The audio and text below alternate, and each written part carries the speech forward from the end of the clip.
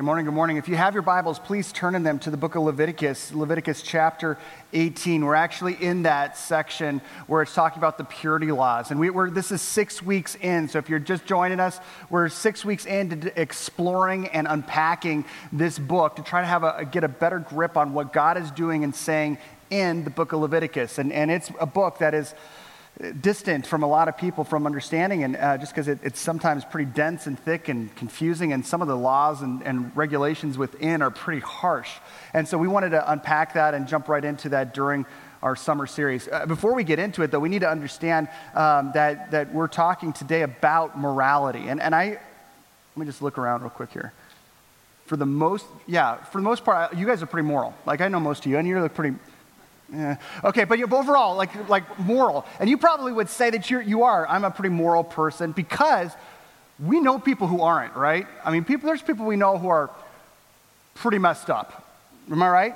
And so, but the question is, where would we get that construct from, the concept of morality or right or wrong? I mean, outside of the scriptures, we probably would say that we derive that from the cultural perspective at the time. You know, what culture you're in is going to dictate to you what's right, what's wrong, what's totally taboo, what's totally permissible, the laws of the land, what's legal. The problem is that in this time frame, the book of Leviticus is written to a people who are now just exiting their previous culture and previous law. They've got a law under the Pharaoh. They have a law within Egypt. They have a culture that says this is what's right and wrong. They're exiting that, and now they're about to go into an onslaught, like a march to the promised land, where it's going to be their land, new law with God as king, and their own people group. But they're not going to be the only ones there. And so the reality is that Leviticus is written in that time frame to say, you are going to be a nation, you are going to be a people, and if you're going to be that, you have to know my way, radically different from where you came from and radically different from where you're going. And so when you look in the scriptures in the Old Testament, there's laws that add up to 613. And some people, this is kind of just... Sometimes it's an arbitrary way of splitting it apart, but it's helpful to kind of understand some of the differences that the 613 laws comprise. The judicial law, like what penalties result in capital punishment, or what are you supposed to do if someone is caught in adultery or whatever. Ceremonial law, this is what we talked about last week, how do I know that I'm clean enough to come before God and worship? And moral law, just the basic interactions as far as humanity between each other. Now, even though that there's 600, how many laws are there again? 613. There's 613 laws. All of those have the dual purpose of this: conditioning God's people for the most long-term satisfaction, first off, and secondly, conditioning God's people for a healthy distinction in the unhealthy world they're about to occupy. John Piper, this is at the bottom of your notes, God said this: God is most glorified in us when we are most satisfied in him. God is most glorified in us when we are most satisfied. We are most satisfied when our satisfaction is in him. And so the reality is that if you want to be someone who's a pleasure seeker, you want to get as much satisfaction as you can, this is kind of what Piper built a lot of his philosophy on, you're going to pursue that in God. And so God's saying that where you came from has a total new definition, or a total definition on what is permissible and not, pleasure-wise and everything else. I'm different. Where you're going in Canaan, radically different definition on all that as well. You are going to be people who are going to find your ultimate satisfaction, not just in temporary happiness or what feels right from the gut. You're going to actually find your ultimate happiness and satisfaction in living out and fleshing out a distinct life that I've crafted you for. Again, God is conditioning his people to live in a distinct life in an unhealthy environment that they're about to occupy. God wasn't going to do this. He wasn't going to take them right where they were and say, okay, you're unhealthy, but I'm going to take you unhealthy people and I'm going to put you in an incredibly unhealthy place and expect that you're going to thrive. That'd be setting them up for failure. What God does is this. It says, I'm going to condition you. I'm training you with a perspective that is radically different. And it's going to be radically different from all the people around you, but I'm doing that so that when you get here, you have a perspective on what health is and what holiness is and who I am, so that when you get here, you'll know the distinction between the way that you're living and the way that other people are living all around you. And so when we get into this section, some of the key hallmarks of 18 and 19 are the following as far as the moral law is concerned. First off, chapter 18 it's kind of like a chapter all about sex, but it's nowhere near as fun to read as Song of Solomon, because it's basically the rule book on human sexuality from God's perspective to this people at this time. And it's important for us to, as we're going through that, to understand the fact that God is again saying, He's identifying things that are culturally legal and permissible at the time and saying, this is going to be distinct in you. You have in chapter 18 the reality that God is addressing in a hypersexualized culture where kids would grow up and not have the confidence to know that their uncle wasn't going to take some type of predatory move upon them. Kids in this culture grew up in an environment where family members swapped who was doing what with whom all the time. And so you're growing up in a radically unsafe environment where predatory sexual activity is happening all over the place. And so you get right from the get-go that human sexuality defined by God is something that is not permissible between like siblings or a parent and a child or an aunt and a nephew. These things were not. It was off the table. That for you, and to which the people at the time might say, but I get what you're saying, but that's like everyone does that. No one has rules on it. God's like, I know. That's how they roll. I'm actually calling you to walk differently, and that's going to be a distinction that you're going to live out. In verse 19 in chapter 18, human sexuality was not created to be inconsiderate or imposing. You have God through Moses actually saying that husbands can't like proposition their wife for a sexual relationship when she's on her menstrual cycle out of respect for her. It's something where God is protecting the wife and making things considerate, so it's not just, look, I've got needs. But actually, no, that may be how everyone else operates, but not my people. In verse 20, human sexuality was intended to be shared between a husband and wife exclusively. That this was not just something that was this is just a human thing. If we look in the animal kingdom, there are no bounds or barriers. So why are we inventing this artificial bound and barrier of marriage as being the only place that human sexuality should be and flourish? And God's saying, I totally get that you're looking around at every other culture or any other animal movement. You're not animals. You're my people. You're not the Canaanites. You're my people. You're not the Egyptians. You're my people. And there's going to be a radical distinction. Verse 21 gets into the fact that human sexuality was to be between two different genders, that it was going to be a male with a female. And the reason for that was that there's this anatomical servitude that's happening, that this decision that I'm going to serve this person who has a different anatomy than me, that this was actually not just between a husband and wife, but between a husband and wife who could anatomically actually meet each other's needs quite literally. And that would be on a mental scale, but also a physiological scale. That was going to be a distinction. And again, at the time, they're like, but that's like, who says that? And God says, look, I'm talking to you about my people. Other people aren't going to be operating this, but this is my people. He gets into 21 or verse 22 and says that human sexuality was not intended to be shared with animals. And to be honest, I've not talked to one single person in the past year who's had an issue with that verse. But at the time, it was a thing. I mean, and you have to realize that all of these things in here, this isn't just like God saying, okay, I'm just going to arbitrarily throw these out. And people are like, this doesn't even apply to us. God is actually identifying things that they were seeing on a day-to-day basis that other people said, look, it's legal. And this is totally like, my family has done this for ages. And God says, I get that. But you are my people. And you are going to, I'm setting you up for the most satisfaction. And the most satisfaction is going to be found in following my lead. Number one. Number two, you're going to be distinct. You are going to be different from those around you. You get to the end of 18, and he even talks through something that, again, we don't struggle with today, but was a thing for them, which is child sacrifice. And with the same urgency that he's talking about human sexuality, he's saying, and as far as your kids, these aren't people that you can sacrifice. I know that everyone else does that. I know that that's a common practice, but it is not a common practice for my people. And you get to the end of 18, and in verse 29, it reads this: everyone who does any of these detestable things, such a person must be cut off from their people. Keep my requirements and do not follow any of the detestable customs that were practiced before you came, and do not defile yourself with them. I am the Lord your God. When he gets into 19, you get into this massive, it's almost where 18 was kind of like thematic, okay, human sexuality, child sacrifice. The chapter 19 is just like, it's almost like just a stream of thought. I mean, it's covering a ton of stuff in an ADD fashion where it's like jumping from one subject to the next. And a lot of these things we see and we're like, okay, these are things that we see the reality or the need for today. If you look at verse 19, or chapter 19, verse 3, each of you must respect your mother and father, and you must observe my Sabbath. I'm the Lord your God. Verse 9, he's talking about the poor and how we treat them when he says this in verse 9. When you reap the harvest of your land, do not reap to the very edges of your field or gather the gleanings from your harvest.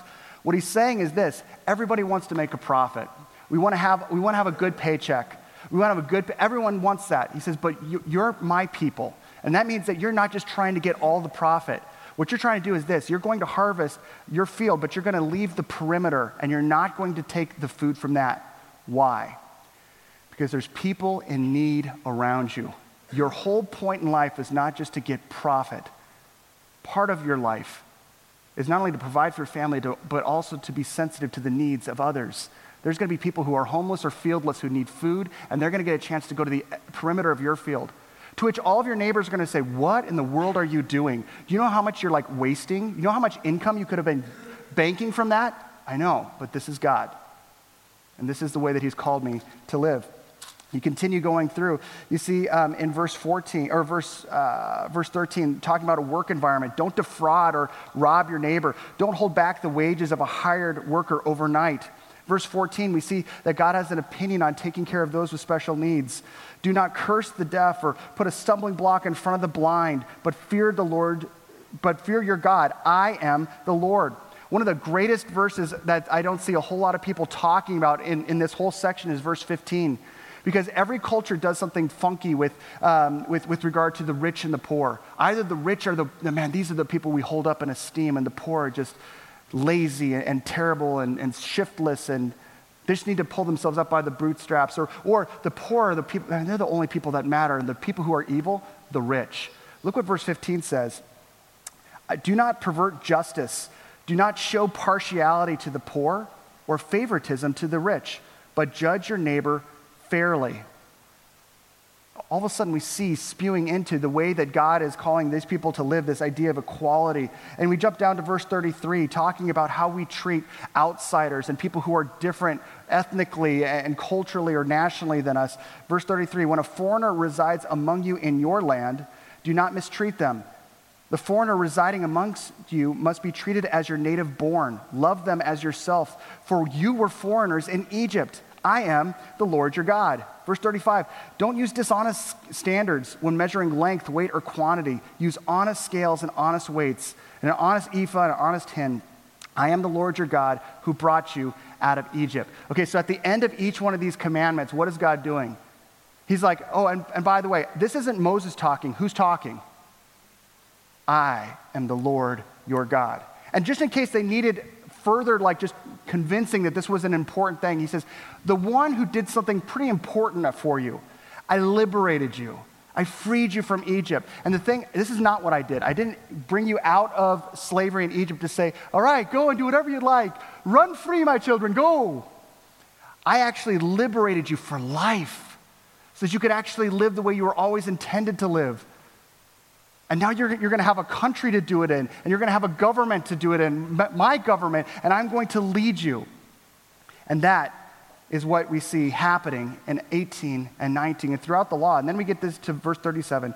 Keep all my decrees. Wait, how many decrees? How many decrees were there? 613. Keep all my decrees and all of my laws and follow them. I am the Lord. Okay, so here's the deal. If there's 613 laws, how do you remember them? Because seriously, when I'm driving, I forget traffic laws. Forget traffic laws, okay? Right? How am I supposed to remember 600? If I'm supposed to obey all 613, how am I supposed to do that? Well, one of the ways that God enabled them to do this was a cultural norm at the time, and that has a lot to do with like Hittite war treaties. When the Hittites made a treaty specifically with Egypt, or one of the most poignant ones was with Egypt, they have all of the major like specifications of the law between them and Egypt, spelling everything out, the fine print of the contract. But eventually what we have is a situation where no one could remember all that, and so what they did was they compartmentalized the whole of it into a bite-sized chunk, a general summary of the treaty or policy, kind of like a summarized version of this long, drawn-out, major law-filled reality.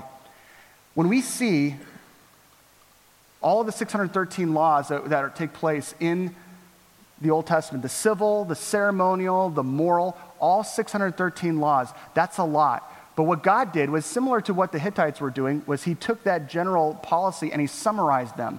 He summarized the 613 in the 10.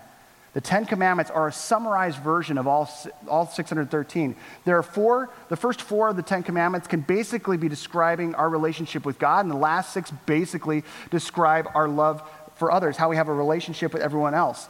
All of these rando like things that are in the law actually have something to do with him, and actually have something to do with one of these 10 Commandments. But let's look at 19, at some of the odd, more like interesting ones. Verse 19. In chapter 19, the last part of it, do not wear clothing woven of 2 kinds of material. Okay, so apparently God has an issue with 50-50 cotton blend, right? Why? Where does that fit? What's the first commandment? We see in the first commandment this idea of that God is one, that we are only to worship him, that he's set apart. And so what is God doing with his people? We see some of these seemingly arbitrary laws calling out a distinction.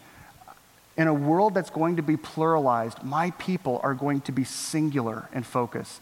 We're not like I'm taking a little bit of this God and a little bit of this religion and a little bit of this. You're actually going to be unified. And so you're going to be a walking billboard of that, even down to your clothing. And so for this particular people, that was a calling. We have things like verse 27, don't cut the hair at the sides of your head or clip the edges of your beard. What's the explanation there? There isn't one. God is again talking through this distinction. You are a people that are united. Verse 28, do not cut your bodies for the dead or put tattoo marks on yourself. I am the Lord. Well, growing up as a Baptist kid, that was clear. I mean, people with tattoos are of the devil. Duh. And I know that we all believe that here. Some of you have tattoos of the devil. But the truth is that and I know, when we're looking at these, when we're looking at all of these laws, the one thing that we have to, before we get to seeing what is applicable today, because again, last week we talked through how the context confirms what we're called to copy. Before we even get there, we have to know what the original intent was. I mean, the original intent of these was so important. On that, Biblical Archaeology Review just studied that and said a lot of Christians believe that the reason that the Levites were instructed to proclaim that one of the law was not to get tattoos was all about the fact that pagans had tattoos, or pagans had tattoos that were in regard to mourning rites or mourning rituals or ceremonies. And so to separate yourselves from the pagans who are doing these terrible practices, we don't get tattoos.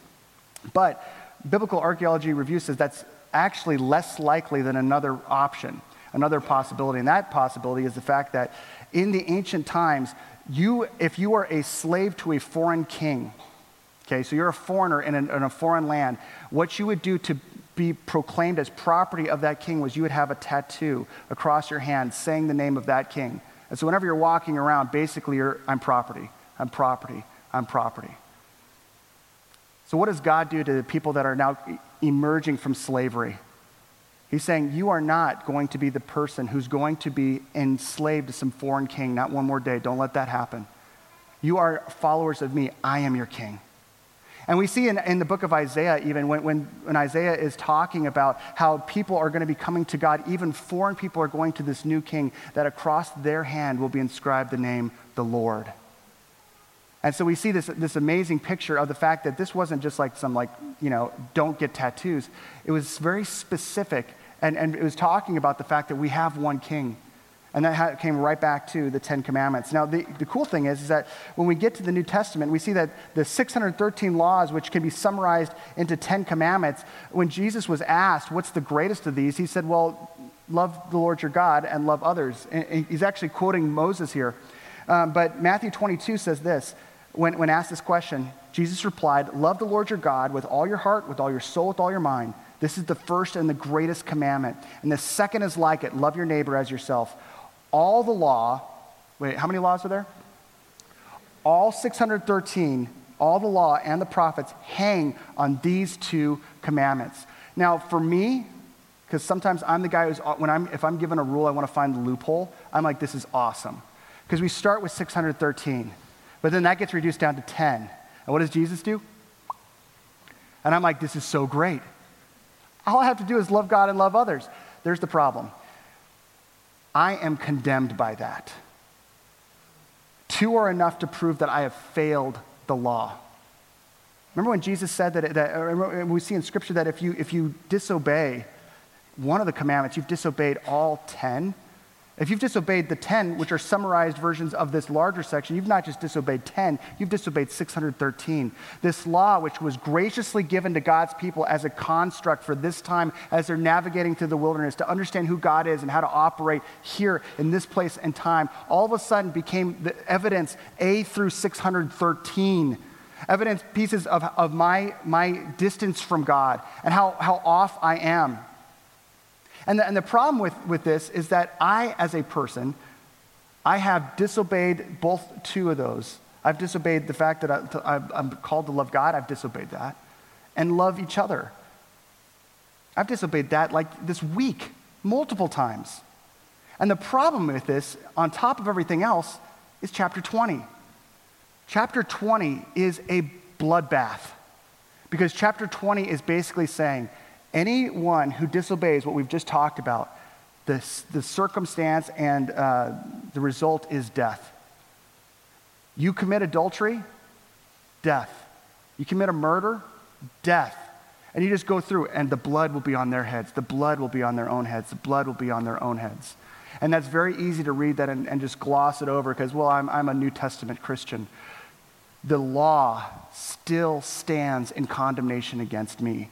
And the result is still death. And we see this still in the New Testament. In Romans 1:18, when it says that the payment for sin is what? Death. And Jesus elaborates on this when he says that, all you guys who were so intent about like trying to obey the 613, you're not committing adultery, you're not murdering, but you've heard it said, like, don't murder. But if you hate somebody, you have murdered them in your heart. What's the punishment for murder? Death. Jesus said, if you've heard it said, don't commit adultery. And all the guys are like, we haven't done that. And he's like, well, have you lusted in your heart? Yeah, we have. What's the punishment for adultery? Murder. Jesus said, if you've lusted in your heart after someone, you have committed adultery. The ramification of that is death, and that is bad news. And my law-breaking heart should have distanced me from God forever. Death and distance. I deserve the death penalty. When I'm reading Leviticus, I'm recognizing all the ways that I'm off. But here's the good news. Jesus decided to take that death penalty for me. He took the penalty and he gave me his purity. I've heard teachers describe it this way, and I've talked about it before, as like high school. I mean, how many of you, some of you were really, really smart in high school. How many of you like graduated like with honors and you were up at the top of your class? It's okay, you could admit it here, it's all right. Some of you, okay, that makes sense, okay. Not a lot of smart people in this service. Okay, who was on the opposite end of that spectrum? You barely got out if you did. Okay. And it looks like there's a lot of people in between. Let's just say for those of you, let's say for all of us, it's worse than that, okay? Let's say that you didn't just barely graduate, you didn't. And the reason you didn't was because you didn't just have a D average, which you barely got through, D for diploma, but you actually had an F average where everything was not just like 10 points or 5 points, but 0. You didn't have one passing class, in part because you never showed up to class, because you were always in the principal's office, because on top of being a terrible student who couldn't do anything in class, you also were a really, really terrible person. I know what you did to that teacher's car. That was messed up.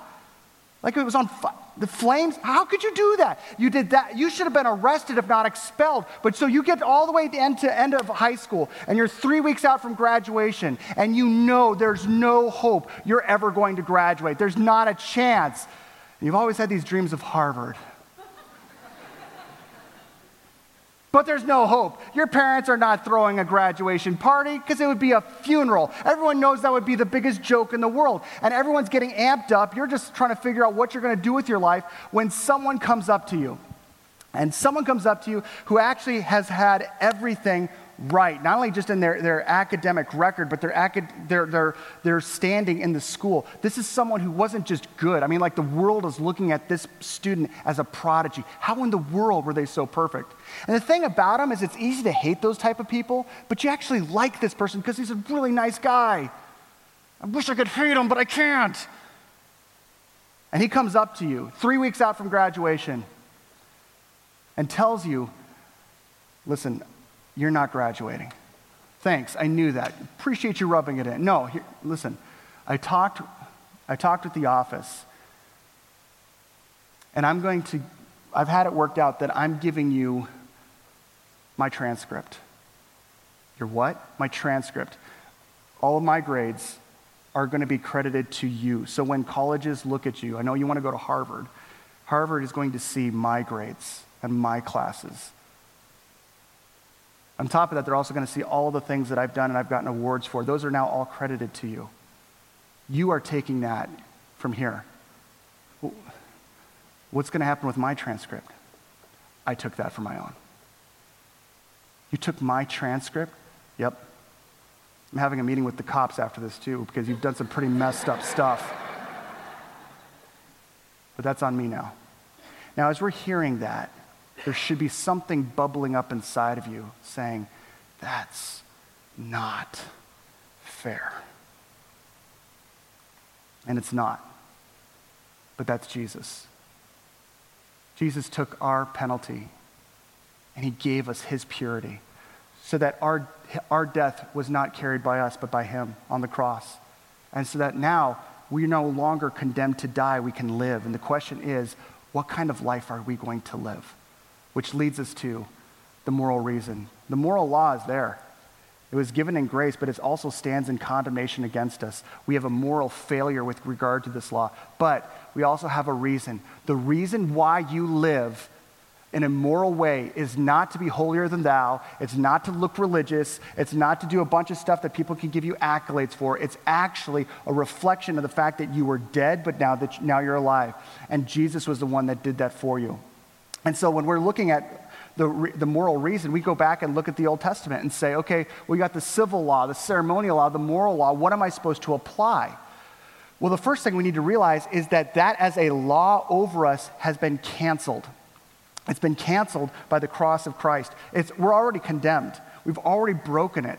And so what happens is now we look and say everything must be filtered through Jesus. Old Testament scholar Craig Bloomberg said, every Old Testament commandment must today be filtered through a grid of fulfillment in Christ to see how its application may have changed. And so that means that we don't just ignore Leviticus, we don't just ignore the Old Testament, we actually go to it and say, this is what God has called these people to do. So the question is, how much of this is transferred in to our life in 2017? And when we look at the filter of that is Jesus himself. When we look and see what Jesus has taught, what he has affirmed or what he has left out, what his apostles have taught or what they've left out, we get a picture of what is now part of our life and our livelihood and what is left behind. We can see in the Old Testament, there's things like in Deuteronomy, it talks about when you're building a new house, make sure that you have a railing around your roof. How many of you are applying this verse today? Sinners. Why was that law there? For this time, for this particular time, the architecture was flat roofs. And neighborhood kids could get up on the top there, and they're messing around on this roof, and they fall over and they die, and the blood would be on the head of the person who owned the house. So what does God say for this time frame? Put a railing around your roof. Do we hear the railing around the roof in the New Testament? No, we don't. And so we can understand that that's one of those 613 that was intended for this time frame. The charge against tattoos, do we see that reiterated in the New Testament? We don't. So we understand that that was a cultural stamp of this time frame.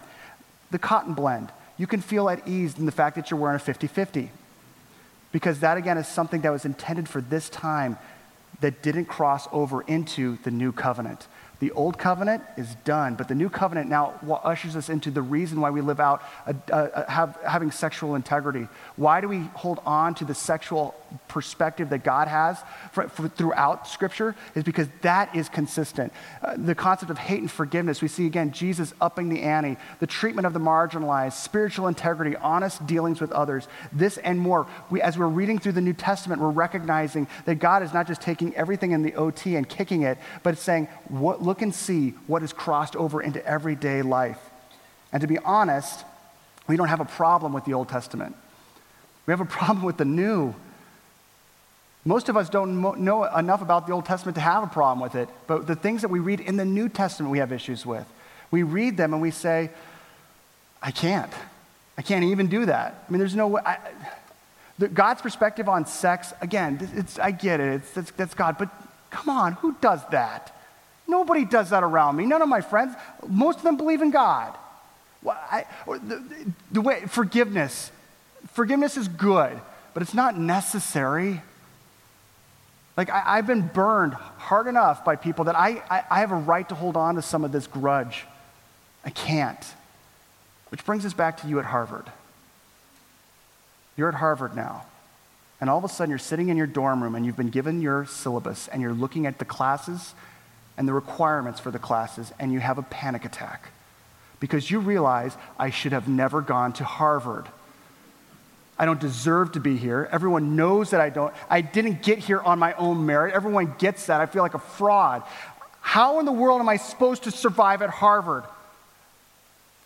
He set me up for failure. He set me up for failure because I got in here, but now I'm all by myself. And all of a sudden there's a knock on the door, and guess who it is? It's Jesus. Jesus walks in and says, I know. How am I supposed to do this? I didn't do this on my own. I know. You did this. All of this is something that you've accomplished, not me. And Jesus would simply respond. Let's go right back to that. Jesus would respond similar to what Paul said. For it's by grace that you've been saved through faith. And this is not from yourselves. It's the gift of God. Not by works, so that no one can boast. You're in Harvard. You can't boast about this. You didn't do this. I know, but now what do I do? How am I supposed to actually go from here? You need to know that I'm going to be with you every single day. You don't have a tutor that you meet with once a week.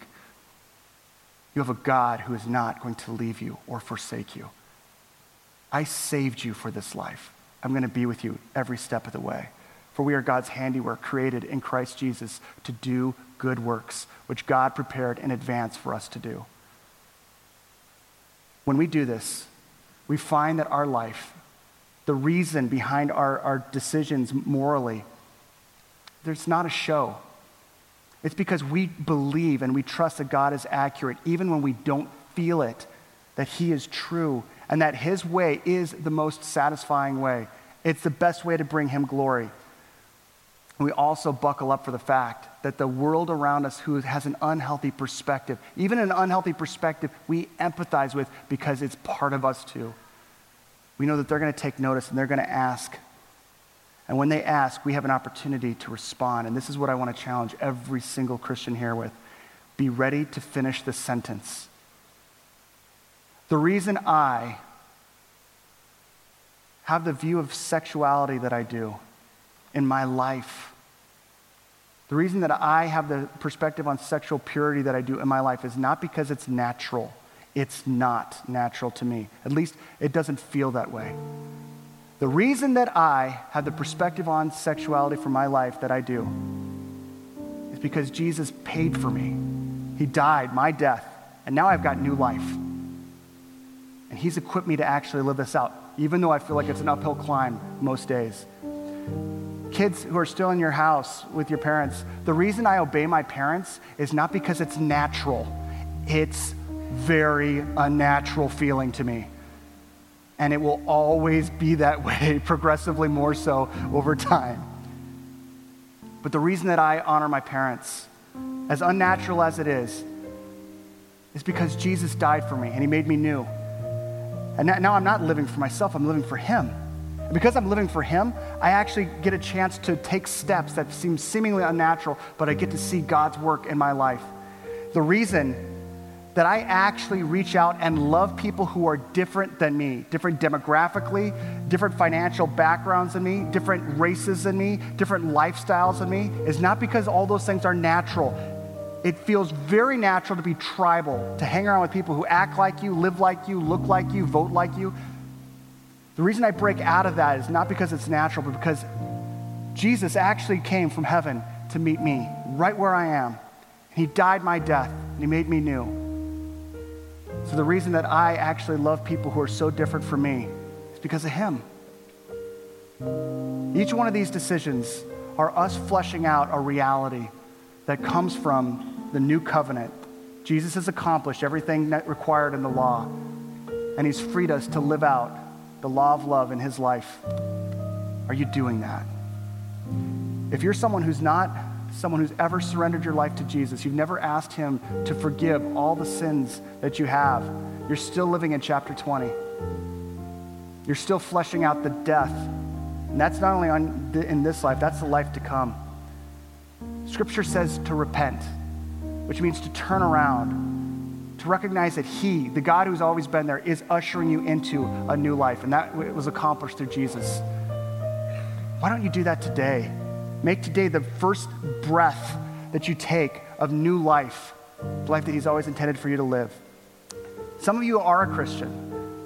You know you're a Christian, but there's some key aspects of your life that look totally similar to the unhealthy world around you, and you know it. You've got justified reasons for why that is, but deep down inside, the Holy Spirit is reminding you, this is not you. This is not the life that God has called you to lead.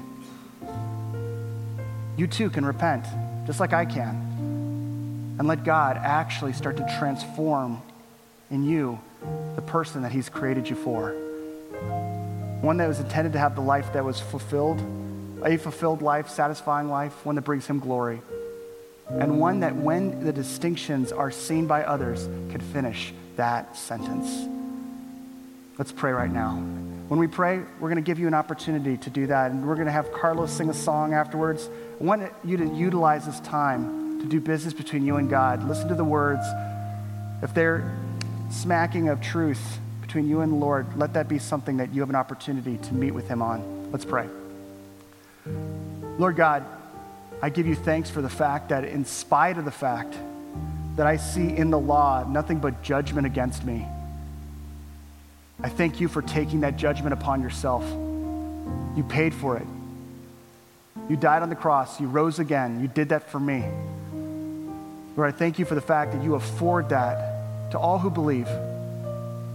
Lord, if there's someone here who's just been questioning you or distanced from you, never ever crossed that line from death to life, they've never put their trust in your work, your finished work on the cross, Lord, I pray that right now they surrender to you. Lord, give them the words to say to you in repentance that I'm sorry. I'm sorry for the life I've lived. I'm sorry for making myself king and myself God and not you. I repent. I turn around. I put my trust in you. God, help me not only know that I'm saved, but that I'm walking in the life that I'm following your lead. If today you are a Christian, but you recognize there are key parts that are just off, as you listen to the song and as you spend time in prayer, repent, come back to him, surrender, no matter what it costs, no matter what it means. Trust him, even more than you trust yourself. In Jesus' name, amen.